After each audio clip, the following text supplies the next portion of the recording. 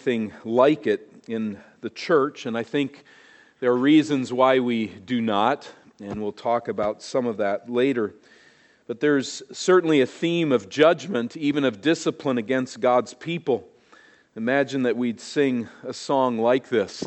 We have Amazing Grace and then singing to the same tune. A song of judgment. Amazing judgment, how sad the sound that dooms our wretched lot. We once were found, 'twill soon be lost, had sight, but soon will not. Or a second stanza, amazing disobedience, how bad our ways. To anger our just God, we always turn away from Him. Yes, judgment is our lot. People would probably run from the church if we sang a song like that. And again, I think there's a reason why we do not. More on that later. But at this point, note that God knew Israel would betray Him. There's much here about the glory of God, the goodness of God, the justice of God against the enemies of God. And yet there is a reminder that Israel will sin, that she will fail Him, she will walk away, she will dishonor the Lord. Obedience then to God's word is really central here to this song. And let's look at chapter 31 as we think on verse 14. Notice verse 14 of chapter 31, just as we seek to summarize this song of Moses. And the Lord said to Moses, "Behold, the days approach when you must die. Call Joshua and present yourself in the tent of meeting that I may commission him." And Moses and Joshua went and presented themselves in the tent of meeting. And the Lord appeared in the tent in the pillar of cloud. And the pillar of cloud stood over the entrance of the tent. And the Lord said to Moses, "Behold, you are about to lie down with your fathers. Then this people will rise, and they will whore after the foreign gods among them in the land that they are entering, and they will forsake me and break my covenant that I have made with them." They will do this. Verse 19, "Now therefore write this song." This is what they will do. Now write this song and teach it to the people of Israel. Put it in their mouths, that this song may be a witness for me against the people of Israel. For when I have brought them into the land flowing with milk and honey, which I swore to give to their fathers, and they have eaten and are full and grown fat, they will turn to other gods and serve them and despise me and break my covenant. And when many evils and troubles have come upon them, this song shall confront them.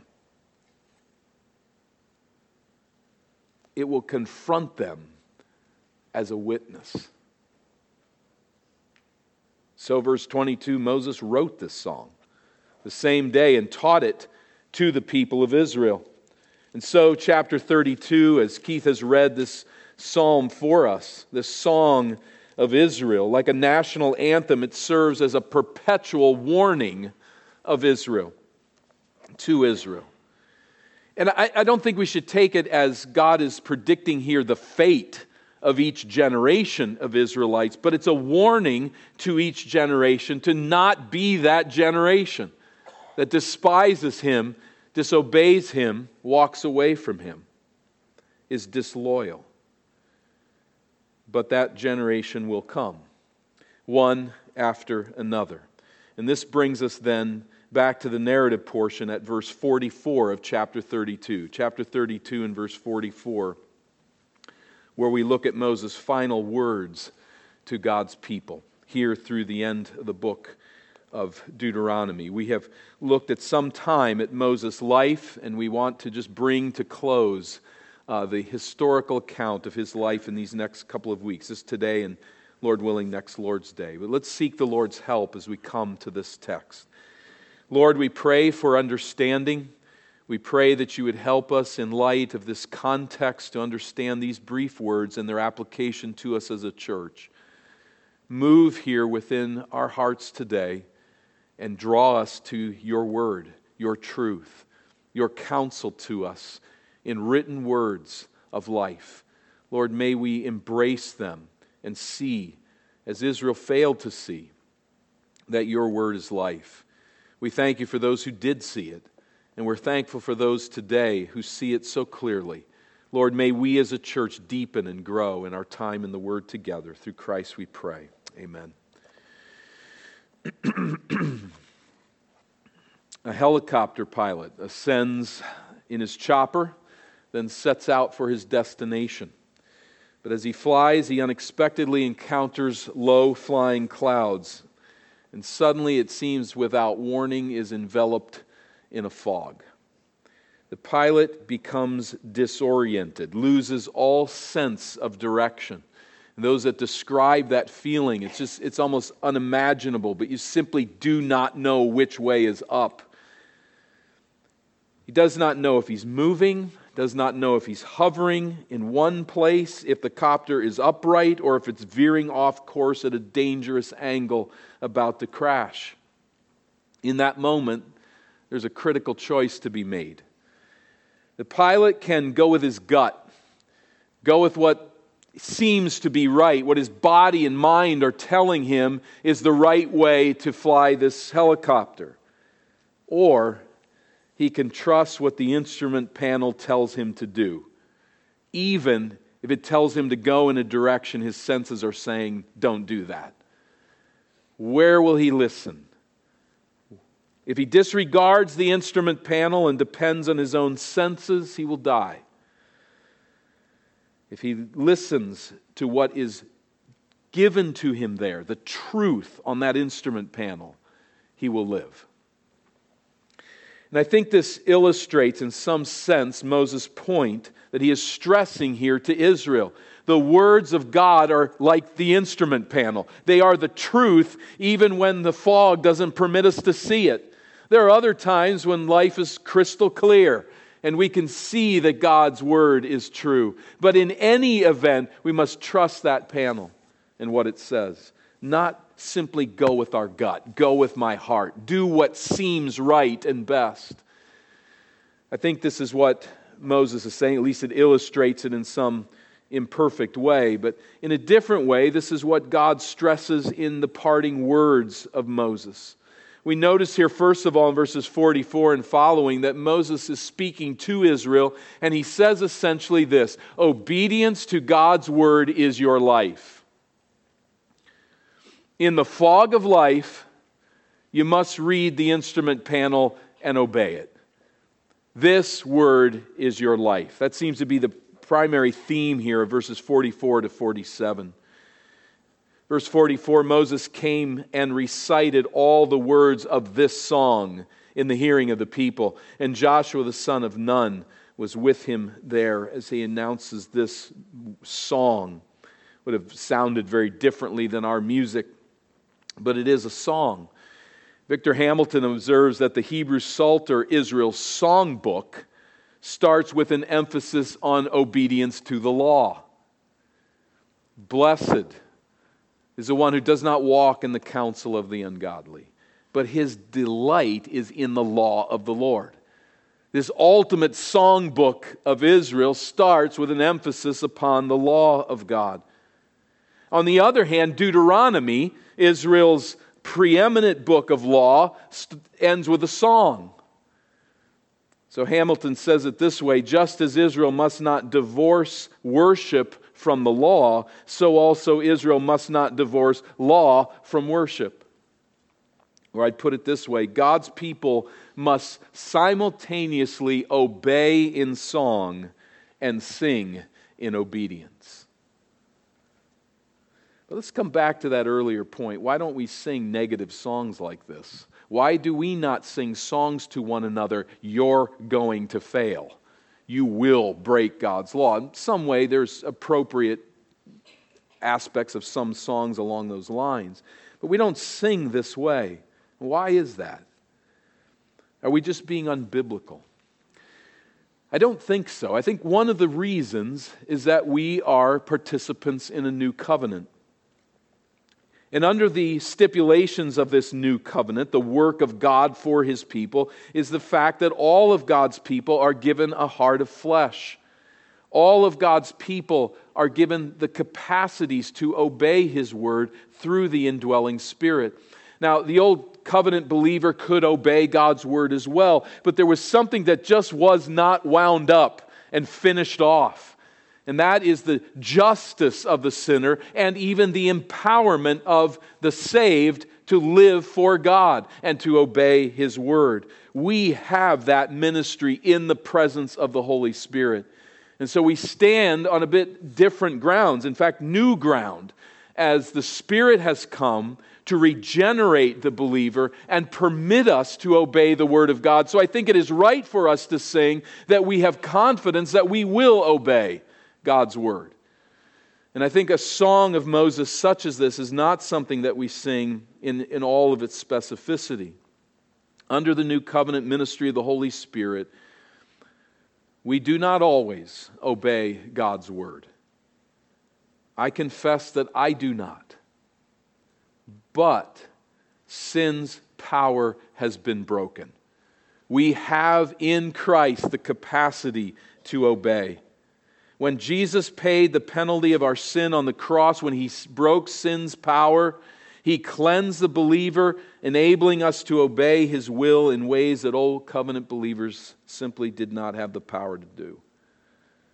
And so how blessed we are to gather on the Lord's Day, not to sing songs of pending judgment, but to say that there is now no condemnation to those who are in Christ Jesus, and to speak of the indwelling Spirit who empowers us to bear the fruit of the Spirit and obey His Word in faithfulness. We stand on privileged ground. We sing of songs of Christ's victory over sin and death, over Satan and hell. We sing songs of liberation and expected hope. In fact, we sing, I think rightly, Amazing Grace. How sweet the sound that saved a wretch like me. I once was lost, but I am now found. I was blind, but now I see. Verse 45, and when Moses had finished speaking all these words to all Israel, he said to them, "Take to heart all the words by which I am warning you today, that you may command them to your children, that they may be careful to do all the words of this law. For it is no empty word for you, but your very life. And by this word you shall live long in the land that you are going over the Jordan to possess." Let me draw attention just briefly here to the fact that parents are to teach God's Word to their children. We see that there in verse 46.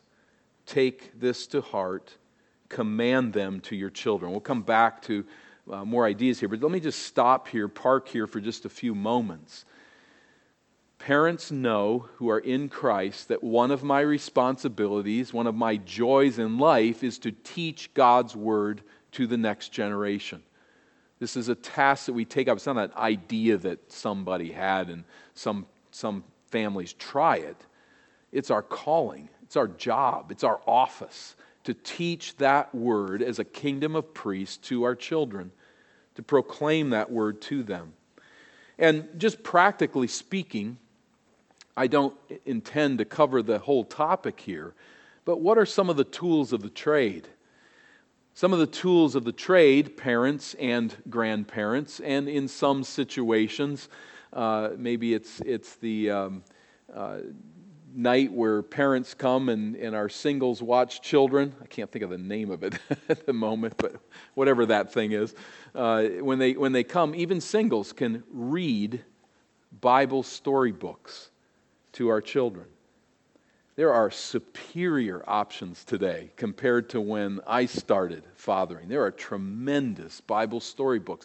Are they read in your home? Are you reading them to your children, to your grandchildren, in the night out for parents and times like that? Do this. Be reading Bible storybooks to the youngest of our children. And secondly, it's very obvious to us, but on Sunday morning, there are Bible classes that are structured for the age of our various children to teach them the Word of God. There they are learning week in and week out the doctrines of Scripture. On Wednesday night, there is further training in the Scriptures, the memorization of Scripture and the understanding of the basic doctrines and storyline of Scripture. As your children come to these things, as we bring them to these times, we are training them to know the Word of God. We are, in a sense, channeling this command. Teach these things, command these things to your children. Just more generally, as children see our church life, our family together, the example of adults who honor God's Word and speak God's truth. They're not embarrassed by the Bible, not embarrassed by the truths of Scripture, but realize that these truths are our life. Informal comments at home, in the church, as we rise up and lie down, as we walk along the road, as we sit down to eat together. I don't think that this is to be force-feeding our children the Scriptures. Like we're driving it through their head and making it some obnoxious thing that's just always there and they can't talk about anything else. It's not that. But it's more just through the warp and woof of life, just through the informal saturation of our own minds and hearts in Scripture, that we just ooze Scripture, ooze biblical concepts as we teach them to our children. This is all of our calling. This is not a pastoral call. This is a calling of every parent. And I think indeed of every grandparent, as far as is possible, to be teaching the Word of God and seeing that our children are taught the Word of God by getting them to church. And for this to happen in the home, there must be an environment of authority. If children are not brought to a place of obedience, they're then not in a condition where they will listen. There needs to be some respect for parental direction and some guidance and some order in the home, that they will actually pay attention, that they'll actually listen. And I know some of you are in the trenches with a 2-year-old right now or a 4-year-old that doesn't want to listen to anything. Hang in there.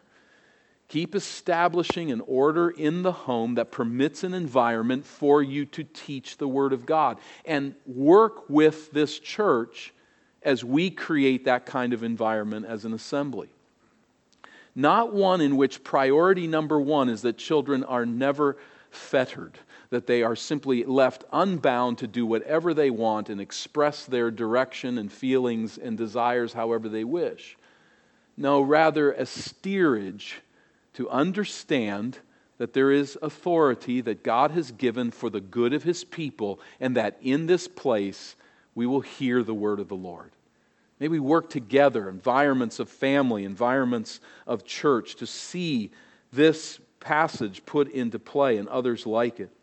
All of this starts, though, not with teaching your children, but by taking God's Word to heart yourself.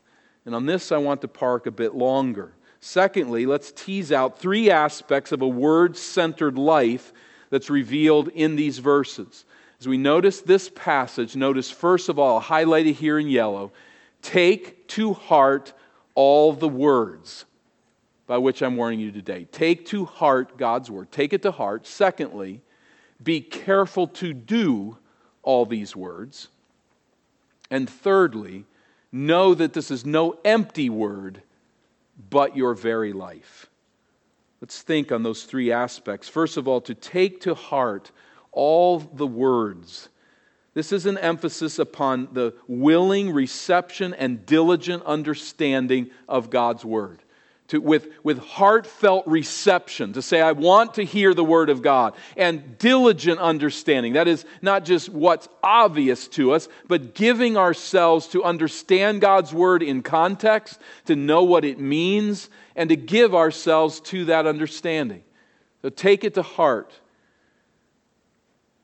Our ears must be sensitive to God's Word, and our minds alert to its meaning. Someone called you and said, you have a long-lost relative.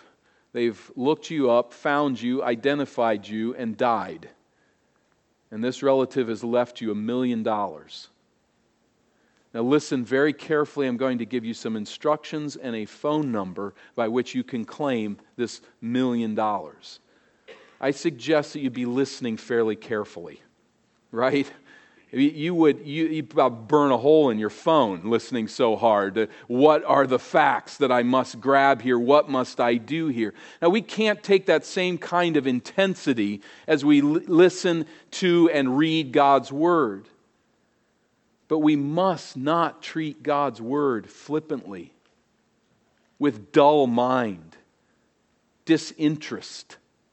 But to recognize that when God's Word is sounded, whether it is in the preaching, teaching ministry of the church, or if we are reading it at home, wherever we encounter God's Word, may we sit up and take notice, willingly receiving and diligently understanding God's Word. Secondly, be careful to do all the words that I command. This is to faithfully obey God's Word, very simply.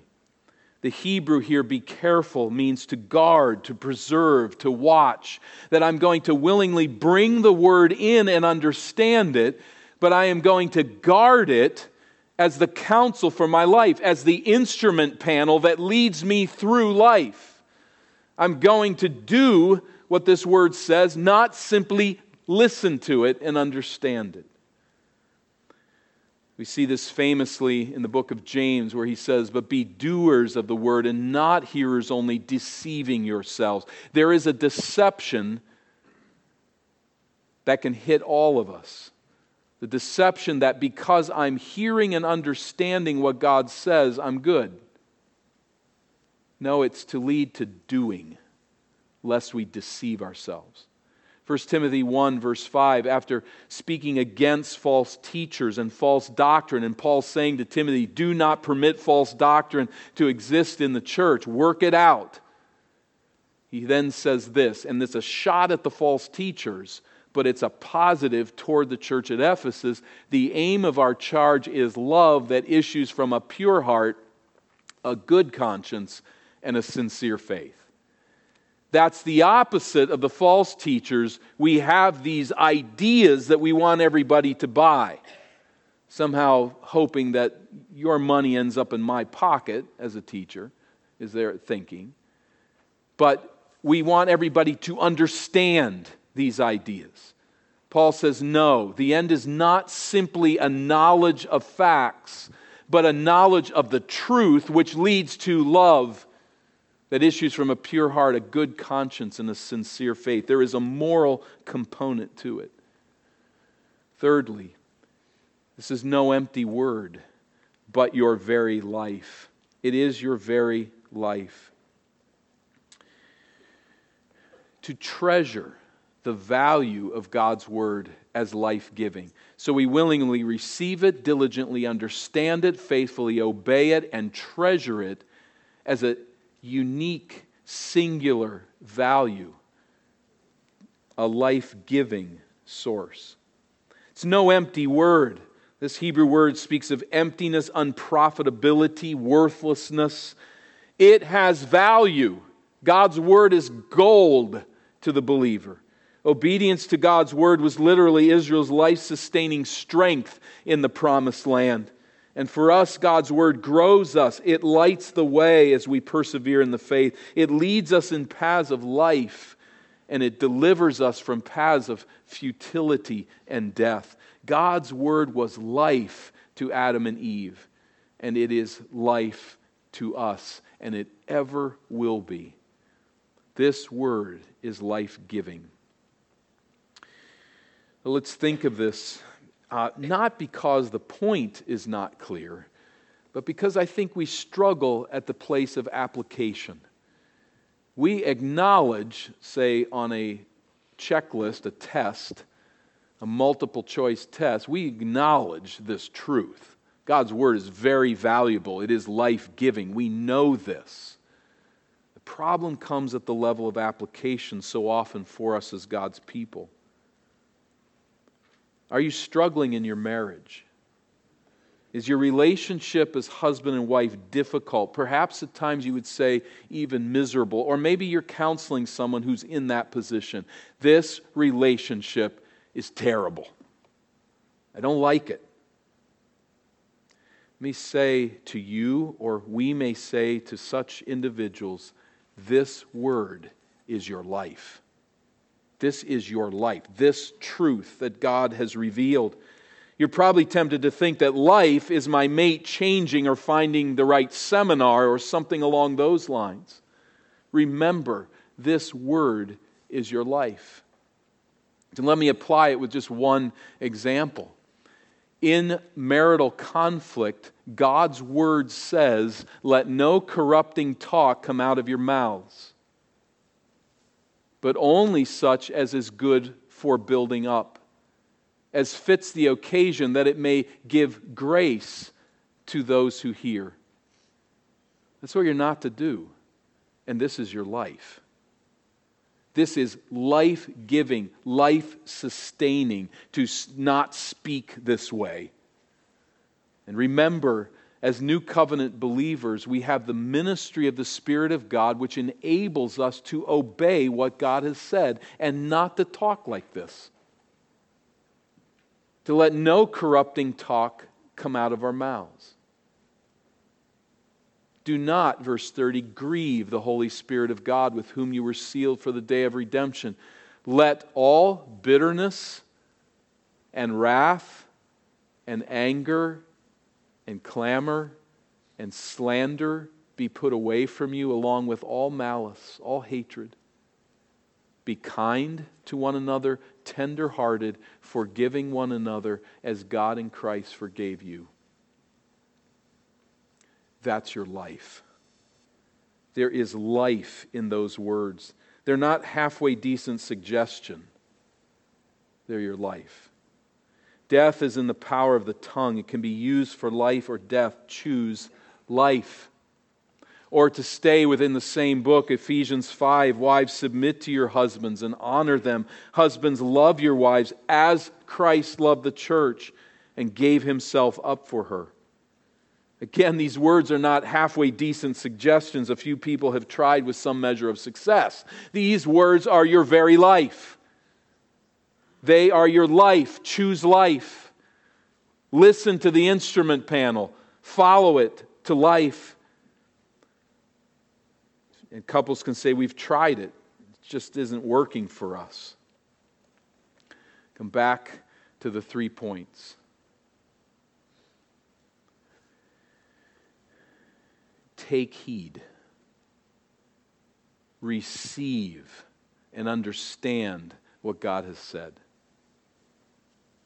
Seek to obey it, not write it off. And treasure it as your life. This counsel. Maybe you find yourself today in a season of intense suffering, battling with disease, battling with the betrayal of a friend or loved one, financial trouble that is beyond your capacity to break out of, loneliness, loss. God's word is your very life. Know this and treasure it that way. Know that what He counsels is our life.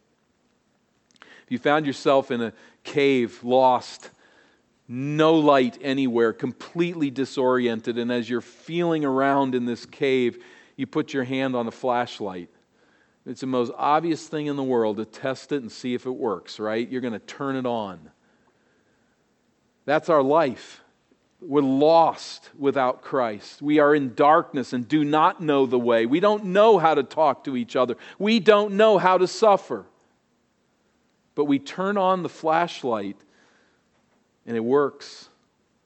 And it illumines the darkness. It shows us the way to freedom and deliverance.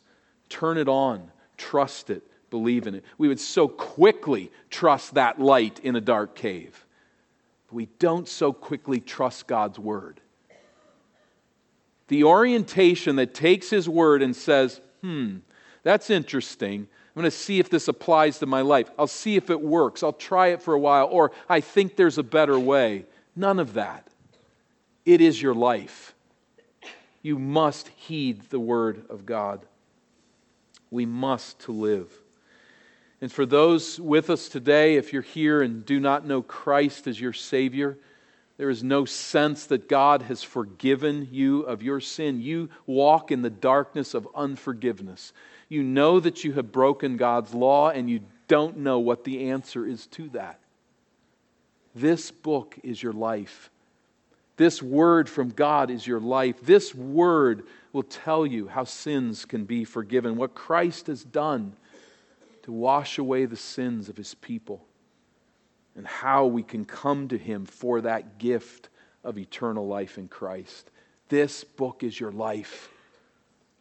How many stories we have heard of people that did not know God, maybe even were afraid of the Bible. Like one man's story that I heard, he was told, don't read that book. It will mess up your mind. It will take you down a wrong path. Don't read it. And so he read one chapter and he literally analyzed his brain and said, I'm okay. I don't think I've lost my sanity yet. And he read a second chapter and another one until he had read the New Testament and trusted Christ as a Savior. This book is your life. Don't fear it. But don't stand in judgment over it. Just receive it. Hear the word of the Lord and see what it says and its beauty. And Eden Baptist Church, God's revealed word contained in Scripture is our life as a church. Believe me, there are better preachers and teachers in this world than you'll find in this church. Better educated, smarter thinkers, superior communicators, more experienced, more naturally interesting. But do not undervalue the fact that you are part of a church that is committed to unfolding the meaning of God's Word, seeking to explain what it says, what it means in its context, what it teaches in the broader scope of Scripture and its practical application in your life. Rejoice at least in that God's Word speaks in this church. Forsaking the assembly where God's Word is taught is foolishness. Failing to read God's Word consistently in private devotion is foolishness. This book is life for God's people. Choose life. Well, there are these are some of Moses' parting words to Israel. We'll look at more later, Lord willing, but for now, God has some last words for Moses. So Moses says to Israel, obedience to God's word is your life. God now speaks to Moses and illustrates that disobedience to God's word is your undoing. It can be your death, it can be your undoing. Verse 48, that very day the Lord spoke to Moses, go up this mountain of the Abarim, Mount Nebo, which is in the land of Moab, opposite Jericho, and view the land of Canaan, which I am giving to the people of Israel for a possession. Gain our bearings again. You see Jerusalem, Jericho, and Mount Nebo. Mount Nebo on the east side of Jordan, right at the top of the Dead Sea. And from this height, God will deal with Moses. Moses had gone with his brother Aaron up Mount Hor. First he had gone up Mount Sinai to receive the law, and then up Mount Hor with Aaron to defrock him of his priestly robes, to place those robes upon Eleazar, his successor. And Moses tarried on Mount Hor until Aaron died. Nebo is now the last mountain Moses will climb up, and he will not climb down. For God says in verse 50, and die on the mountain which you go up.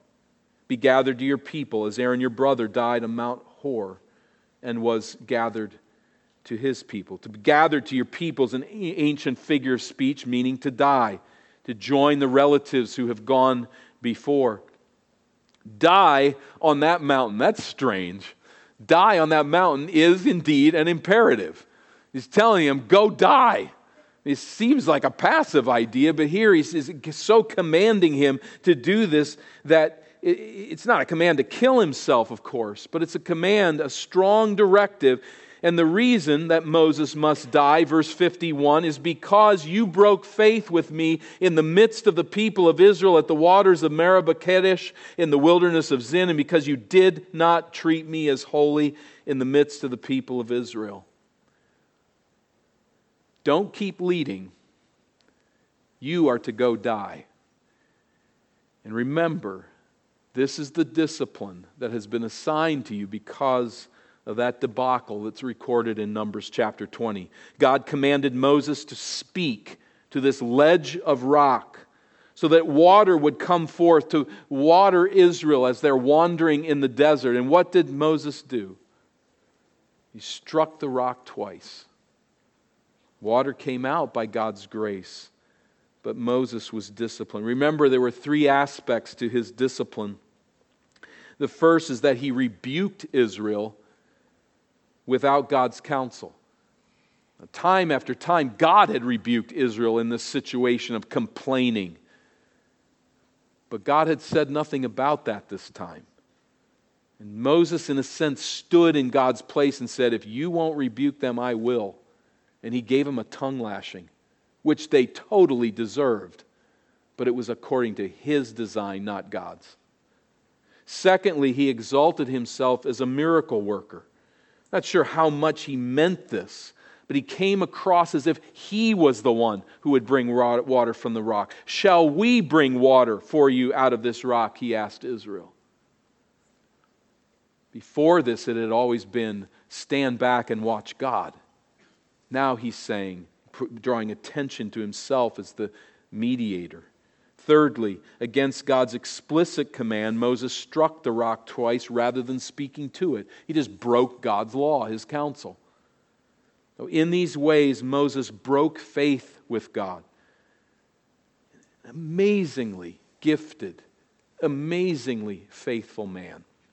Lord willing, we'll look at that more next week, at the story of Moses' life, the trajectory of that life. But in full sight of the nation, that's the emphasis here of the text. In the full sight of the nation, he treated God like one of the weak deities of the pagans, failing to treat Yahweh as holy. As with the pagan priests, Moses sought to do God's work for him. You won't rebuke them? I will. I will bring water from the rock. I will rebuke Israel. I will set this situation straight. And he became like one of the priests of the pagan gods that manipulate the gods to do what they want them to do, or stand in for the gods to accomplish what they want to accomplish. Because of who Moses was, because of where we stand in salvation history, the significance of this betrayal demanded such severe discipline against Moses, who broke faith. Verse 52, God continues and qualifies, for you shall see the land before you, but you shall not go there into the land that I am giving to the people of Israel. You'll see it, you won't touch it. Assuming it was a clear day, Moses could look to his right. So he's looking across the Jordan River Valley. He could look to his right and see the Lake Galilee. Looking off to his left, he could see far into the Negev. And looking straight across, though he may not have been able to identify the spot, he could see the mountain range on which was Mount Moriah, where Abraham had centuries earlier offered Isaac in sacrifice. And as Moses' eyes scanned the topography before him from Nebo's heights, he could not imagine what God would do on Mount Moriah in future days. Yet we can conclude that Moses would meet the Son who was sacrificed on Mount Moriah, Jesus Christ. We know that he's met him. How do we know that? Because there is a mountain in Israel on which Moses' feet have touched. In Matthew 17, Moses and Elijah appeared in glorified form, communing with Jesus on a mountain there. And it's just a tantalizing hint that all that Moses had lost in entrance into the promised land was long forgotten.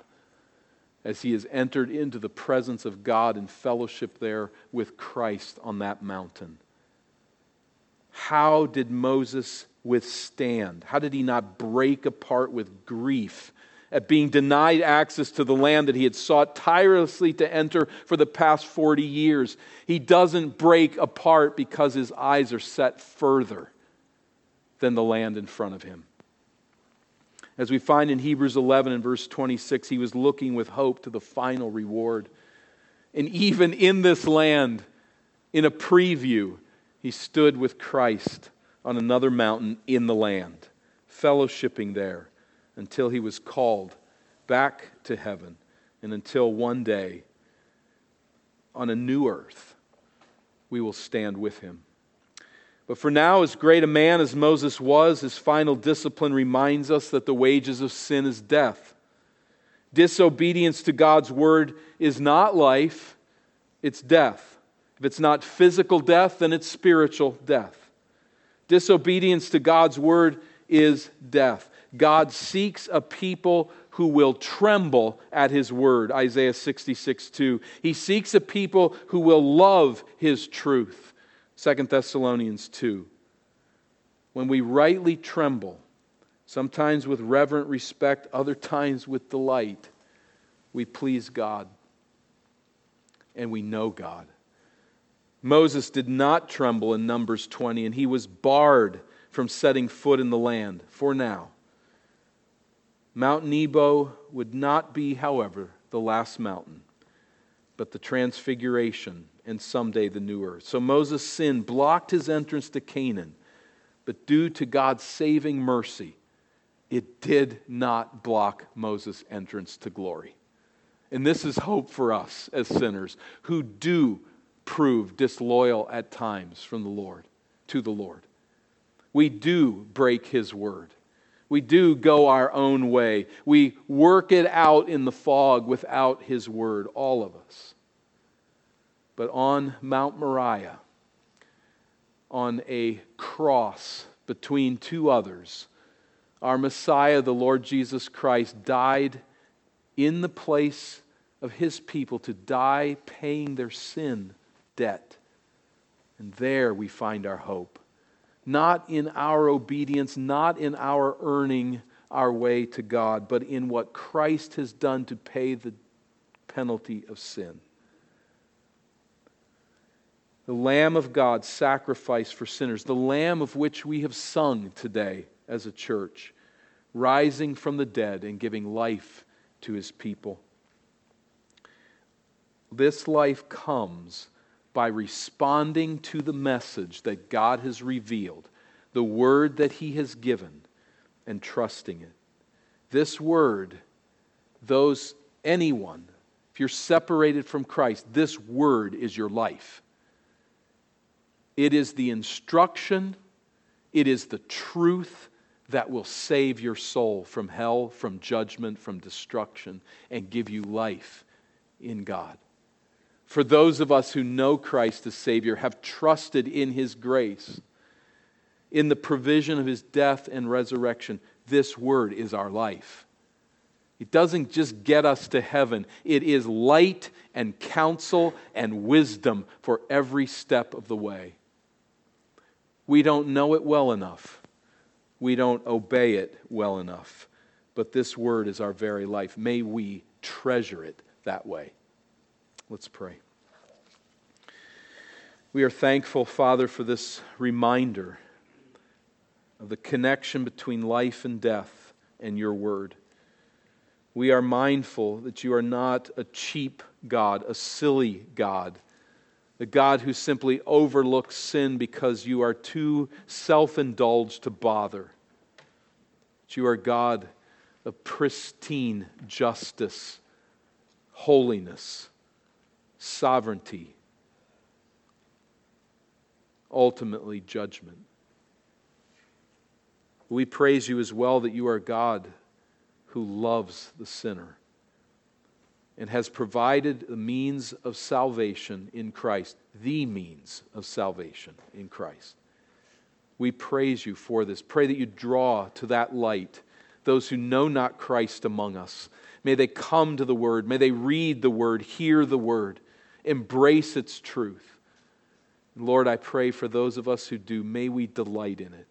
For this Word is our very life. It is your truth revealed to us that gave us life originally, that sustains our life, and that is providing for eternal life. May we love your revealed Word. Through Christ we pray.